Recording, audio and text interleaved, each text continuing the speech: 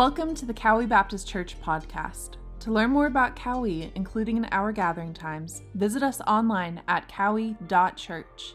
Enjoy the message.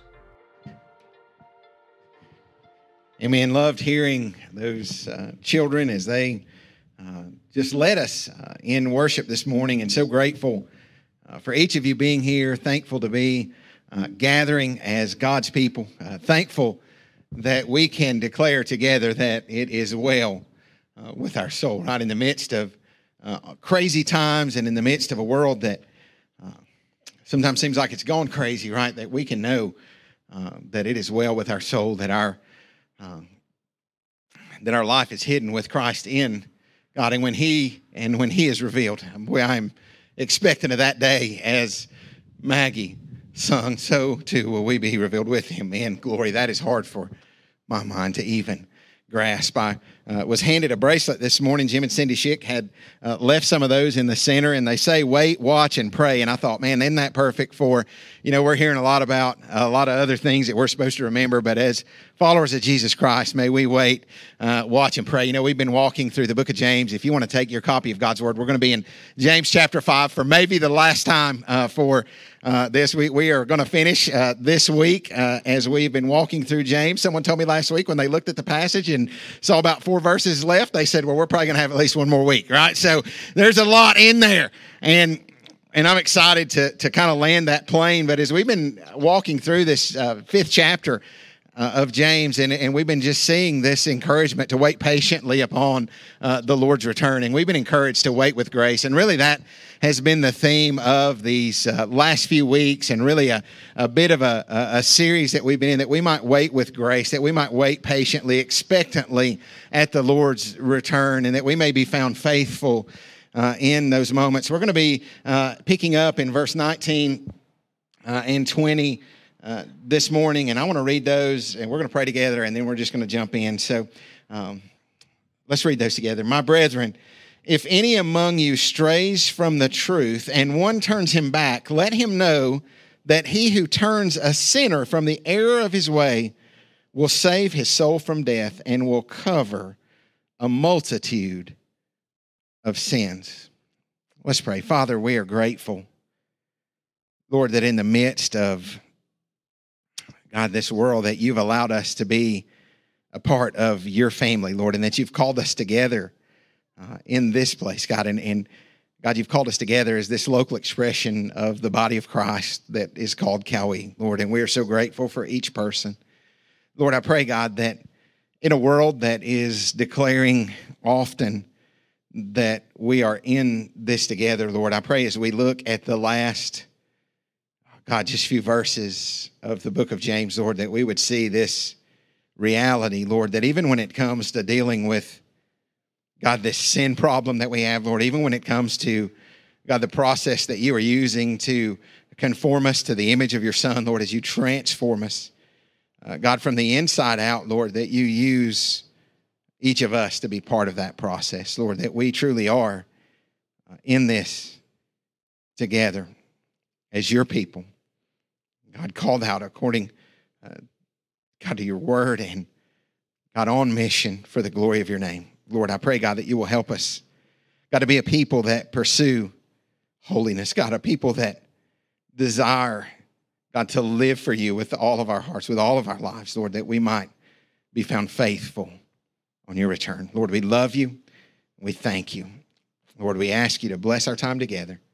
Lord, we pray if there's anyone that, God, has never been born again into the family of God, Lord, that this morning, God, that you might call them from death to life, Lord, that you might save them, that you might transform them, Lord. And we pray and ask all these things, Lord, in the strong and the mighty name of Jesus. Amen. I've heard that statement a lot. I've seen it a lot. And I heard a little story. Someone sent me some stories. I always love that. People find little humorous stories and send them to me. And I love little funny stories. But these this one church had gotten in some financial trouble. They were replacing a roof on their building and run just a bit short of the funds to accomplish that. And it was kind of being just a tough week on the pastor. That same week, one of his musicians, the pianist that was supposed to play, had decided that she was going a different direction, and so he was left without a pianist, and they'd called in and had a substitute, and she had gotten there just a little bit late that morning, and so they're all, it's just kind of a tough morning. He's pretty preoccupied with a lot of his thoughts, and she comes in and she says, can you explain to me kind of what I need to do? And so they began to connect back and forth, and he said, well, you're going to play here, and here's the song here, and said, I've got to give this kind of a little talk about where we're at on this financial situation, and you'll need to pick something to play right after I do that. And so he kind of goes on about his business there. And so during the service, the minister pauses and he says, brothers and sisters, he says, it's a difficult time. And he said, we're in a difficult place. The roof repairs are twice as much as we thought they were going to be. He said, we're going to need maybe about $10,000 more than what we had originally thought. And he said, if you're here and you could pledge at least $100, he said, would you stand up? And at that moment, the pianist began to play the Star-Spangled Banner. And they were in that together, right? But I thought it was kind of neat because, you know, she also became the new pianist after that. She did really good. But, you know, I hear that statement a lot, and it can mean a lot of different things. It's been used, you know, to say and give this kind of idea that as we've been walking through this pandemic, as we've been walking through this coronavirus, that it's something that's impacting all of a nation and all the world, and just that we're in this together. We're going through something together. Sometimes corporations have used it to kind of say, hey, you know what, just keep buying our stuff because we're in this together. It means a lot of different things. And we got to be careful the slogans that we carry, and we say as a church that we're better together, and I like that a lot, better. But as we walk through this today, even when it comes to walking and navigating difficult moments in our Christian walk, we're called as the body of Christ to be in this together. You know, as I shared earlier, we're going to be finishing the book of James, and James has been a challenging book to me. When I first read it many years ago, I was a young Christian. As I read this book, it challenged my heart and really convicted my heart in ways that were maybe more impactful than any book of Scripture. And when I read it, it just really convicted me. You know, there needs to be evidence of this faith that I have, that authentic faith produces works. It produces action, and James is all about that. You know, we started in chapter 1, and we saw this picture of these trails, these trials that we are walking through at times, and these things that we face, that these trials are trails to make us complete in Christ. He goes on and he gives us this picture of this transformed tongue. He gets on our tongue, and we all can relate to having struggles sometimes in our tongues. And he says this transformed tongue, it's an evidence of a transformed life, a life that's been transformed by Christ. In chapter 2, we saw that there's really no room for favoritism among the people of God, right? That there's no room for that faith without works is dead. Then in chapter 3, he gets back in the tongue again. He's like, I know y'all probably need to hear this again, even though it was there. We hear about the source of conflicts that are among us. We see that God resists the proud. Right? This should be something that we continually remember, that God resists the proud, but he gives grace to the humble. Man, I want to be those that are receiving the grace, right? That he gives us this picture. Remember, we were going to slow down in the fog. We said this whole season kind of looked like a fog, and James said that our life really is like a fog, like a vapor that appears for a little while and then vanishes away. Then we've looked at this. We looked at the wicked rich and the judgment that's coming there, and just those that were being persecuted. He says that there's a time coming, right, that the Lord is going to return and all things are going to be made right. And there's this call to prayer, and that's where we've been in this last few weeks. It's just this real call to prayer. As James says, hey, we need to be praying when we're sick, right? When we're suffering. He says pray when we're cheerful. We praise him when we're sick. And there's this passage where it says we call upon the elders of the church. And so there's this picture that we looked at in there. But then he ends this passage in kind of an unusual way to me. It's kind of a different ending than maybe I would have expected. And he says, confess your sins one to another. And then he talks about this effective prayer of a righteous man, that it accomplishes much, that we confess our sin to one another, that we pray for one another. He gives us this example of Elijah. We look at all those things. And then in verse 19, he says, my brethren, if any of you strays from the truth and one turns him back. And I want to point out this first piece of this. It says, my brethren. So he gives this picture of the family of God, right? My brothers or my brethren. We see that 8 times as we walk through the book of James. And he says, if any among you, so he says, my brethren, he identifies who he's talking to. And then he says, if any among you, any of you that are part of this faith community, he says, if there's any among you that strays from the truth. Now, this word stray, we think about it. When I think about the word stray, I think about a stray dog that maybe has gotten in a place that's far from home. Maybe he's not so far from home. And sometimes you'll see those pictures, right, on Facebook where it's like, hey, my dog, especially after the 4th of July, right? You'll see like fireworks are going off and you'll find out that dogs are kind of missing everywhere, that they got scared and they ran. And a lot of times you'll see this picture of Fluffy and he's gone down the road and he's missing and they're trying to find him. And it looks, still, obviously when you see that dog, he's got his cute little collar on and the things are all there and he doesn't look like a stray, right? But the longer that he's out by himself and the longer that he's wandering, the worse that he looks. And I'm convinced that that's true in the body of Christ. That's true for us as well. And so there's this picture of wandering away. If you look up the word stray, just in our dictionary, it would say deviate from the direct course or to leave the proper place or go beyond the proper limits in the sense that it's used in this passage. It gives us this picture of a disbelief that maybe is gradual or slowly, right? This picture of being straying from a direct or proper course. And as we read this passage, it says, if there's any among you that stray from something. And what the word that's used there, it says that strays from the truth. And I want to just remind you this morning that in the midst of a world where it seems like this is debated so much, that there is truth. It's interesting. I read a statistic that 3 out of 4 Americans say that there is no such thing as absolute truth. Isn't that crazy to think that 3 out of 4 Americans? And that's really the culture that we live in. We live in this culture that says, you can think what you want to think and you can believe what you want to believe and it can be true for you. And what I believe can be true for me. And those can be completely different things and both be true.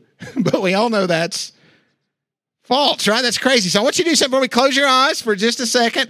Whether you're in your cars, whether you're in the seats, I want you to do me just a quick favor. I want you to close your eyes for just a second. I want you to take your right hand and I want you to point toward north. Okay, so I want to just see where we land here. If everybody will just point toward north. Okay, so everybody just wherever you believe north is, if you'll point that direction, that will be very helpful.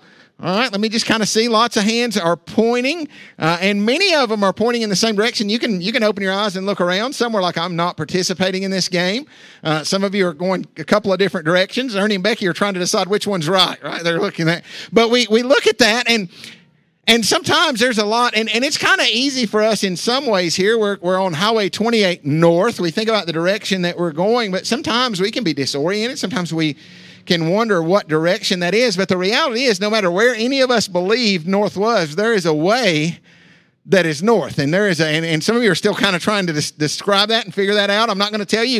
You can look in your, even in your apps on your phone now, there's a compass, right? So you can find out. And we have a compass that can point us to north. So if you want to figure out where north is, then maybe some of your cars even, maybe some of those that were in drive-in church, they had an advantage because on their dash there was a thing that said north, right? So you had a direction that they were going. But the reality is that we have a compass, right, that is pointing us, that allows us to see. And there's a lot of people in our world that really do believe that no matter what they believe, that there can be multiple truths, that there's really no absolute truth. Some of us might say things like, Reese Cups is the world's greatest candy, right?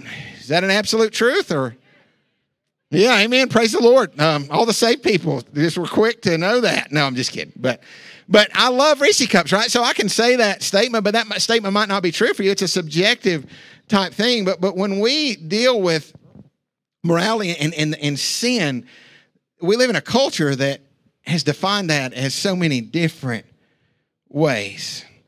Focus on the Family article I read this week said the motto of our day, and I really love this thought. I was looking and just reading about truth and absolute truth, and I love Sean McDowell, who sometimes speaks into those kind of things, an apologist that If you have our Right Now Media subscription, there's a lot of things that he does on there. Just really, just some neat truths that's shared there. But I was reading this Focus on the Family article, and it said the motto of our day is whatever. And I guess that, that's kind of true when we think about it. A lot of people think that way. Believe what you want. Do what you want.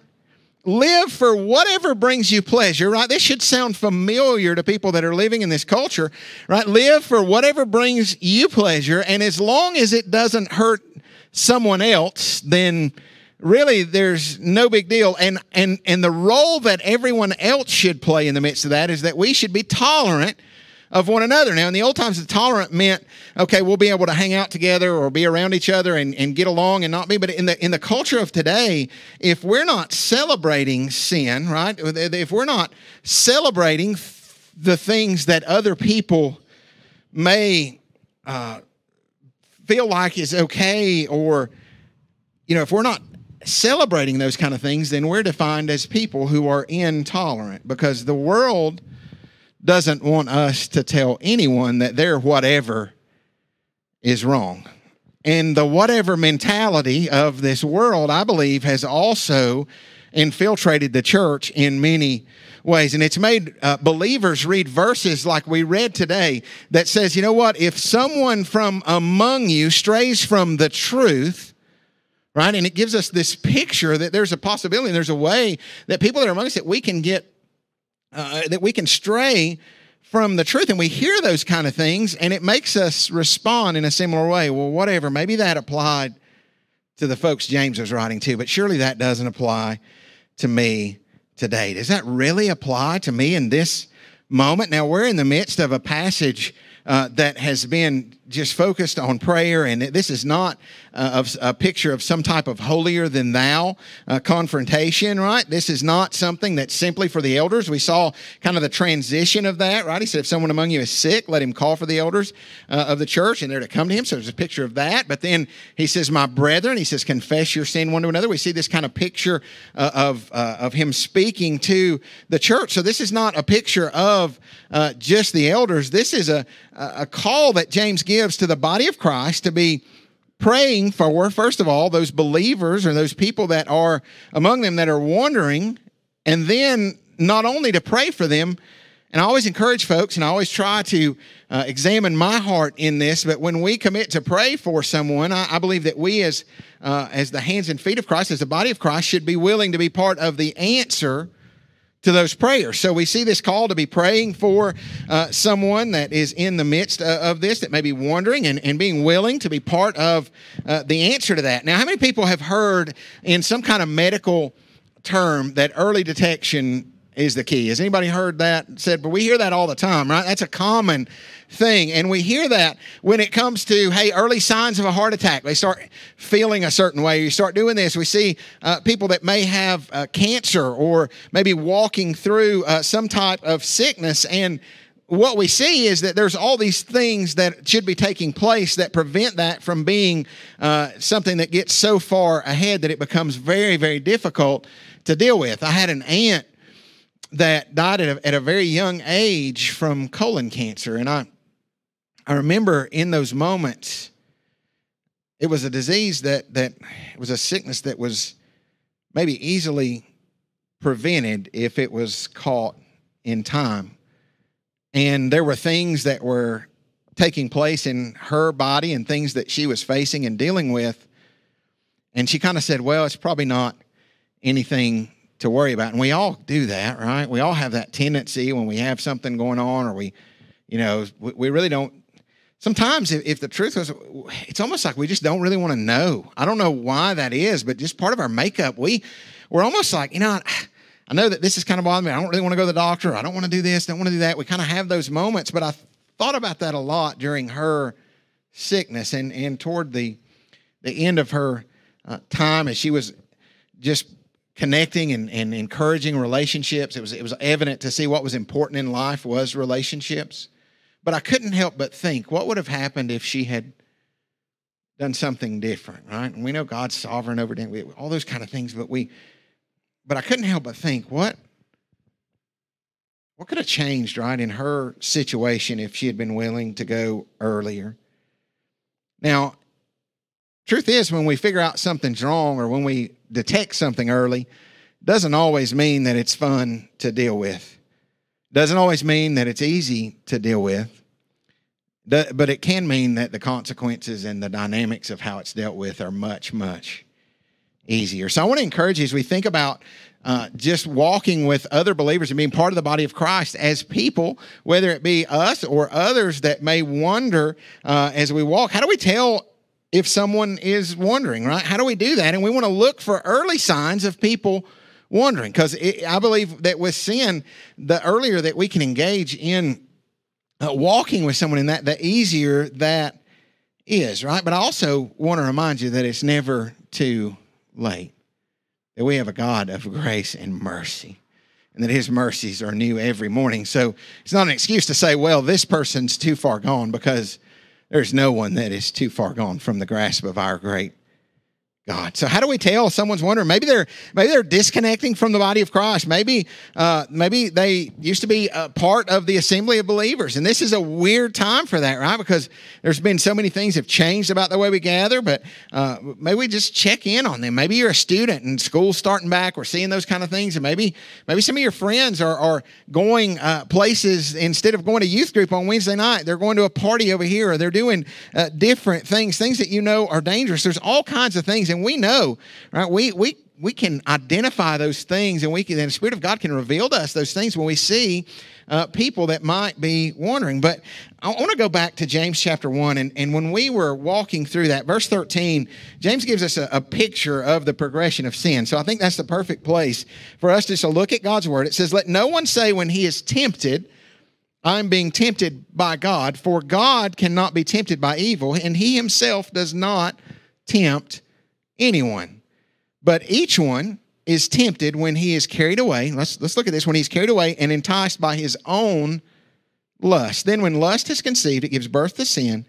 And when sin is accomplished, it brings forth death. Do not be deceived, my beloved brethren." So he gives this picture. He says, listen, every sin begins with our own lust. Right? He says that each one is tempted when he is carried away and enticed by his own lust. Can I tell you, every sin begins with a seed of temptation in our own mind. It begins with this thought that begins in our mind, and we begin to consider these kind of things. We begin to think this cycle of sin. We see this thought that as it's left long enough, it becomes something that we maybe even believe, right? There's this desire that we have, or this lust that we have. So sin says, hey, I want this. And then there's this deception that takes place. James says, be careful not to be deceived, because in this deception, we're going to justify things, and there's going to be lies that somehow we may even believe in the midst of this.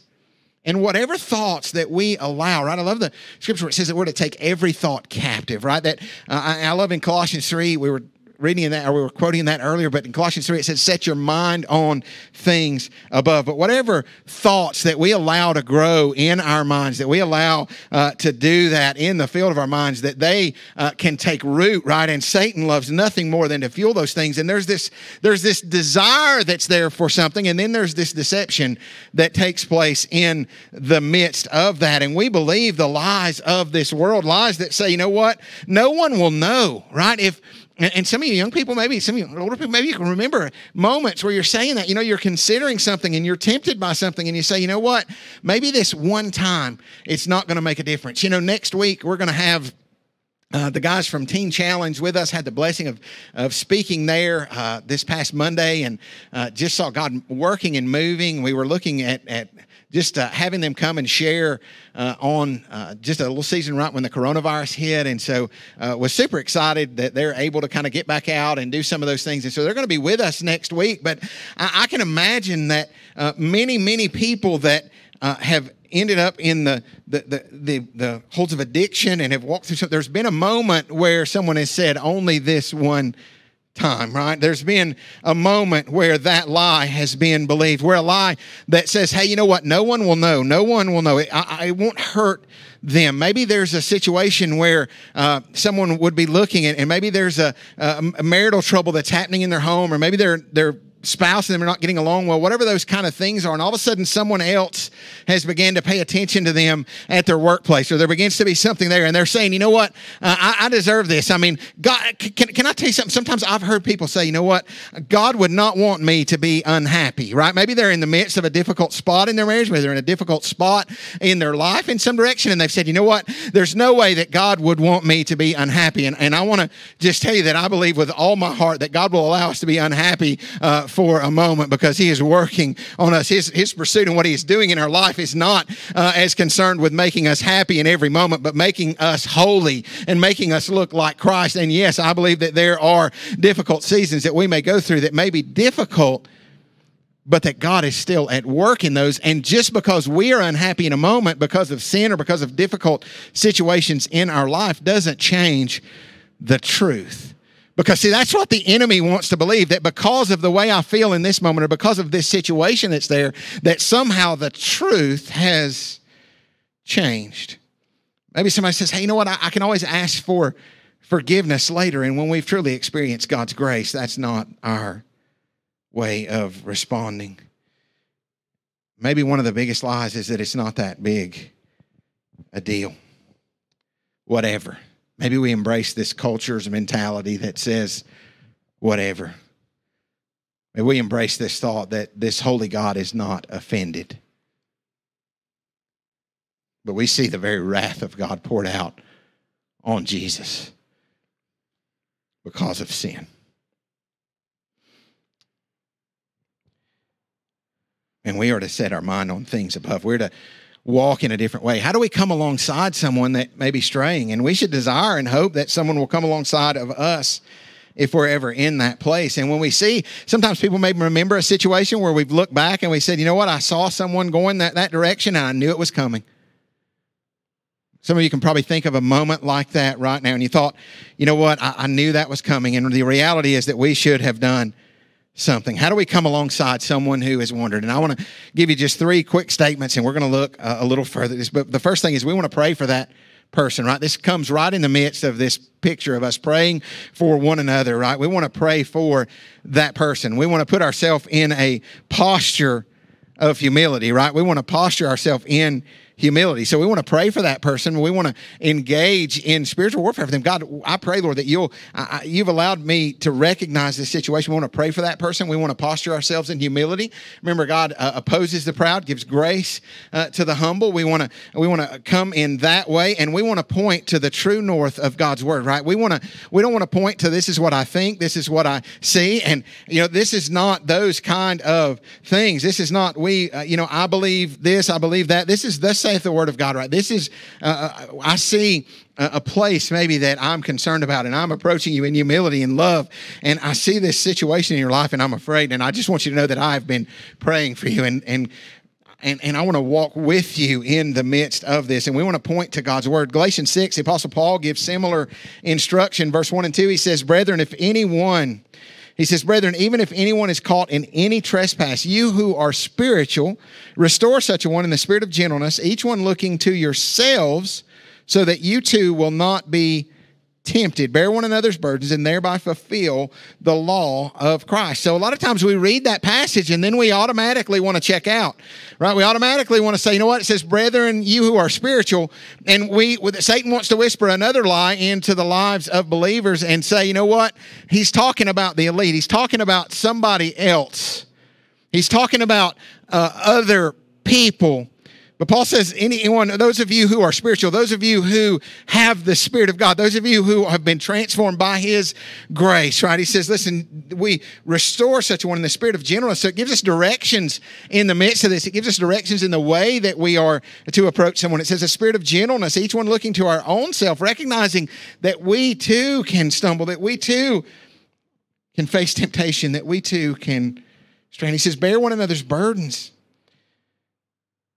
He says, whoever turns him back, maybe they've wandered from the body, maybe someone maybe in your family, or maybe in this church, someone that used to be in your Sunday school class, someone that was there, maybe they've wandered from His word, maybe they've wandered from the body, maybe you recognize this situation. Maybe that's where you're at. Maybe it's you. Maybe you're here this morning and you say, you know what? Maybe you're watching online and you say, you know what? I feel like I've strayed from the truth. You know, we live in a world that says all these things are good and okay, and maybe you find yourself believing the lies of the world, and the Spirit of God is convicting your heart. Prone to wonder, Lord, I feel it. Don't you love the words of that song? It says, prone to leave the God I love. Here's my heart. Oh, take and seal it for thy courts above. Right? Maybe you're here and maybe you're straying and wondering. Maybe you find yourself in the beginning stages of sin where there's a desire that's not holy, that there's a desire that's not from God, that's against the truth. There's a desire that has been cultivating in your mind. And in the midst of this, there's a blessing in this morning that says, you know what, you need to come home, right? That there's a time like that you can turn back from that. James 5 verse 20 says, let him know that he who turns a sinner from the error of his way will save his soul from death and will cover a multitude of sins. It said turns him from the error of his way. Right? Our way by nature is rebellion towards God. To the truth. He says we're going to turn him to the truth, to the way of Scripture, because the truth is there's a way that seems right to a man. There's times that we can be blinded by the desires and we've allowed things to grow into a place that we're even believing those lies, but Scripture says the end thereof is death. Now, here's the part that I really want us to catch, because the reality is when we come together and when we are part of the body of Christ, that we are united together as called out ones in a spiritual battle, and we are in the midst of a culture where there is a war against truth, right? Where it's this whatever culture, it's this whatever dynamic. But we, as followers of Jesus Christ, recognize that there is truth. That it's in God's Word that we find the truth. It is revealed to us in His Word. It is revealed to us through His Spirit. It is revealed to us. And when we are born again into the family of God, so if we are here this morning as the people of God, as those that have been born again, those that have been saved by His grace, not because of anything we've done, not based on earning it, not anything that we've done, but by grace alone, through faith alone, in Christ alone, that we've been born again into the family of God. We are part of the family of God. And as part of the family of God, and we are committed to coming together as God's people and to living according to His truth. But is anybody here sinless? Right? Probably nobody's going to raise their hand when it comes to that. It says if any of you stray, it's possible to stray. But if we're saved, Scripture says that He who began a good work in us will see it through into the completion, to the day of completion in Christ Jesus. God is changing us. What's true of us positionally, as we talked about last week, when we surrender our lives to Christ, when we are saved, what's true of us positionally, that we're made right with a holy God, that we are then those that what's true of us positionally is being fleshed out and being made true practically as God uses all kind of things, including one another, to conform us to His image. Practically, sometimes it doesn't seem like it's happening as fast as we would like it to. You know, I'm thankful that He's still working on me. I'm thankful that He is not finished with that work. The second possibility, though, is this, that everyone who calls themselves a Christian is not a Christian. Scripture says that we would know them by their fruits. 1 John 2 says this in verse 19. It says, they went out from us, but they were not really of us. For if they had been of us, they would have remained with us. But they went out so that it would be shown that they are not all of us. See, the reality of our faith, the reality of whether or not we are in the faith, is not simply based on a profession of faith, that we declare ourselves and that we say, hey, I'm a Christian. I repeated a prayer when I was in vacation Bible school as a child, or I did this or that. When we look at those kind of things, the reality of our faith is not in the words of our profession of faith, but the possession of our faith results in the perseverance of the faith, right? That we see that God is working, right? And that we, those of us who possess faith, that faith will persevere. Matthew 7 says this in verse 21, not everyone who says to me, Lord, Lord, will enter the kingdom of heaven, but he who does the will of my Father who is in heaven will enter. Many will say to me, and I believe this is the most scary passage in all the Scripture. Many will say to me on that day, Lord, Lord, did we not prophesy in your name, and in your name cast out demons, and in your name perform many miracles? And then I will declare to them, I never knew you. Depart from me, you who practice lawlessness. And and I can't imagine, but then I can. It's like I can't imagine standing before the very throne of heaven and being told those words, but I'm reminded that was exactly who I was. August 12th, which just passed, and it reminded me, just as it was the anniversary date of Sherry and I's wreck, I'm reminded that if I died that day, I would have busted hell wide open.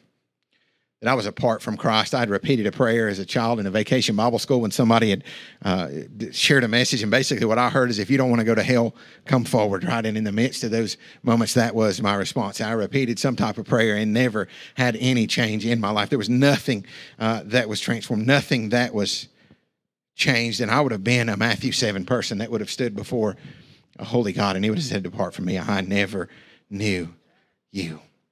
And on December 27th of 2002, I heard the message of the gospel preached in 2 Corinthians chapter 5, verse 17 said, if anyone is in Christ, he's a new creature, that old things are passed away. Behold, all things become new.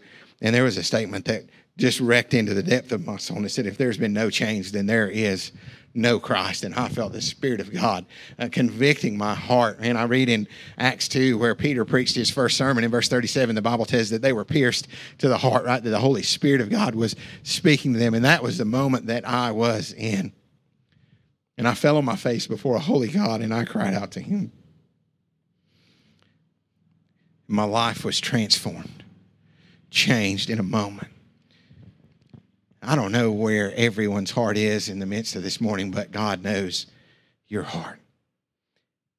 And there's a call that we as followers of Jesus Christ, that we would first make sure that we are of the faith. Scripture says, examine yourselves as to whether you be in the faith. We are to examine ourselves in moments like this and say, you know what, has there ever been a time in my life where I've repented of my sins and where God has saved me and transformed me from the inside out? And I have a relationship with him. I'm not asking you if you walked down an aisle, if you filled out a card, if you repeated a prayer after somebody. I'm asking you, and maybe even the greater question is, where are you today? Are you in Christ? Do you have a relationship with Jesus Christ? Have you been transformed by his grace? We are secure in Christ if we have been saved. Authentic faith will persevere. I love what John Piper says about eternal security. He says eternal security is a community project. When a fish is caught, did the hook catch it, or the bait, or the line, or the pole, or the fisherman, or the current in the sea that led the fish to the vicinity, or the boss back home that told the man to go take the day off and go fishing? The answer is all of the above. We are all part of what God is doing, and he is doing it, and he allows us to be part of what he is doing. And so this morning I ask you, if you are in Christ and if you don't know that you've been saved, you say, you know what, I'm not sure. I don't know that I've ever been, that I've ever repented of my sin and been changed by his grace. Then I want to invite you into relationship with Jesus. If God's speaking to your heart, Scripture says in Acts 2:37 that they were pierced to the heart. If that's you this morning, whether you're watching online, whether you're here gathered in a car or in the seating area, wherever that is at, I want to invite you just to surrender your lives to Christ, just to respond and receive his grace and forgiveness. Scripture says that if we confess with our mouth Jesus is Lord and believe in our heart that God raised him from the dead, that we could be saved. In that same sermon that Peter preached, he said, repent and be baptized, every one of you, in the name of Jesus Christ for the forgiveness of sin, and you will receive the gift of the Holy Spirit. If you've never trusted Jesus, I want to invite you to call on his name this morning, to surrender. And your posture is humility, humbly before him. Say, Lord, I surrender. I repent, God. I know that my sins have separated me from you. And I ask you to forgive me, Lord. I ask you to cleanse me. Scripture says if we confess our sins, that he is faithful and just to forgive us our sins and cleanse us from all unrighteousness. And you receive him. Saved. We believe our role is simply to believe by faith in the finished work and what God has already done. And then if you are part of the family of God and you've been saved by his grace, then you are invited to be part of what God's doing in his reconciling work and in the work that he does among the people of God as we pursue the holiness of God. And it's tough work, but it's worth every bit of the effort. It's work that may save a soul from death and cover a multitude of sins. You know, I think about what my aunt, what might have happened if she had gone to the doctor early and if she had found out early and all the different dynamics that were there. But what would it be like for many who are on the edge of going the wrong direction, who are straying, and who still may look like Fluffy as he wandered from home just a little bit, and he still may appear so much like the family of God, but the reality is that they've strayed and they're going down the wrong direction. What would it look like if the people of God were as excited and encouraged as we are for finding Fluffy, where we posted, I'm not saying to post it all over Facebook that like Junior's wondered. That's not what I'm saying. But what I'm saying is we have more concern many times over a little puppy that's wandered from home than over people who are in the body of Christ that are walking toward the edge of destruction, whose families may be destroyed. And there is a fallout right in the midst of any type of sin. It affects not just the people that are involved, but all those around. And it's a community project. The reality is that we are in this together. What would it look like if the people of God fell on their face before God and were willing to get in the presence of God on behalf of their strayed brother or the people that are there, and then they're willing to be part of the action that's there that says, you know what, I love you. And in a spirit of humility and love and grace that they approach and walk with them. And the reality is that every person is not going to respond in the way that you may desire. Every person may not walk in that direction, but the reality is that we have a responsibility as part of the family of God to care for one another, to reach and love one another, and to be part of the work God is doing. May we be found faithful. Verse 12 of chapter 1, he said, blessed is a man who perseveres under trial.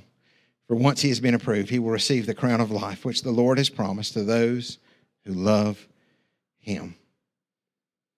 James has been clear through this letter. Temptation, trials, all those things will come our way. Crazy, various, diverse forms. But if we endure and persevere, we will receive the crown of life. I want to pray for us and we'll be. Father, we pray, God, that even in these moments, Lord, that your Spirit would speak to your people. Lord, that you might cause us to be stirred by those that may have strayed from this congregation, Lord, that may have strayed in our family, Lord, that may have wandered, Lord, and we all can be so prone to that, Lord. I pray, God, for believers, God, that are filled with your Spirit, God, to be willing to be part of the answer to prayers, Lord, that they might lift up, God, loved ones and God, people that are part of the family of believers here, God, that they would be lifting them to you in prayer even in these moments, Lord, and they would be committed, Lord, to be part of the answer, Lord, to be people that are engaged in, God, just being loving, God, filled with grace and truth. But, Lord, part of the reconciling work that you're doing, God, part of the restorative work that you do, Lord, because it's only you that can restore. It's only you that can draw. It's only you, God, that can change hearts. But, Lord, we pray that you'll help us to be part of that. Lord, for any that don't know you here, Lord, God, I pray, Lord, that this moment, Lord, would be a moment where you would save them, Lord, where your Spirit would draw them, God, and that they might, God, surrender their lives to you, God, that they might respond in faith and obedience, Lord, surrendering their lives to you, walking, being changed from the inside out, Lord, through the Spirit of God, Lord, through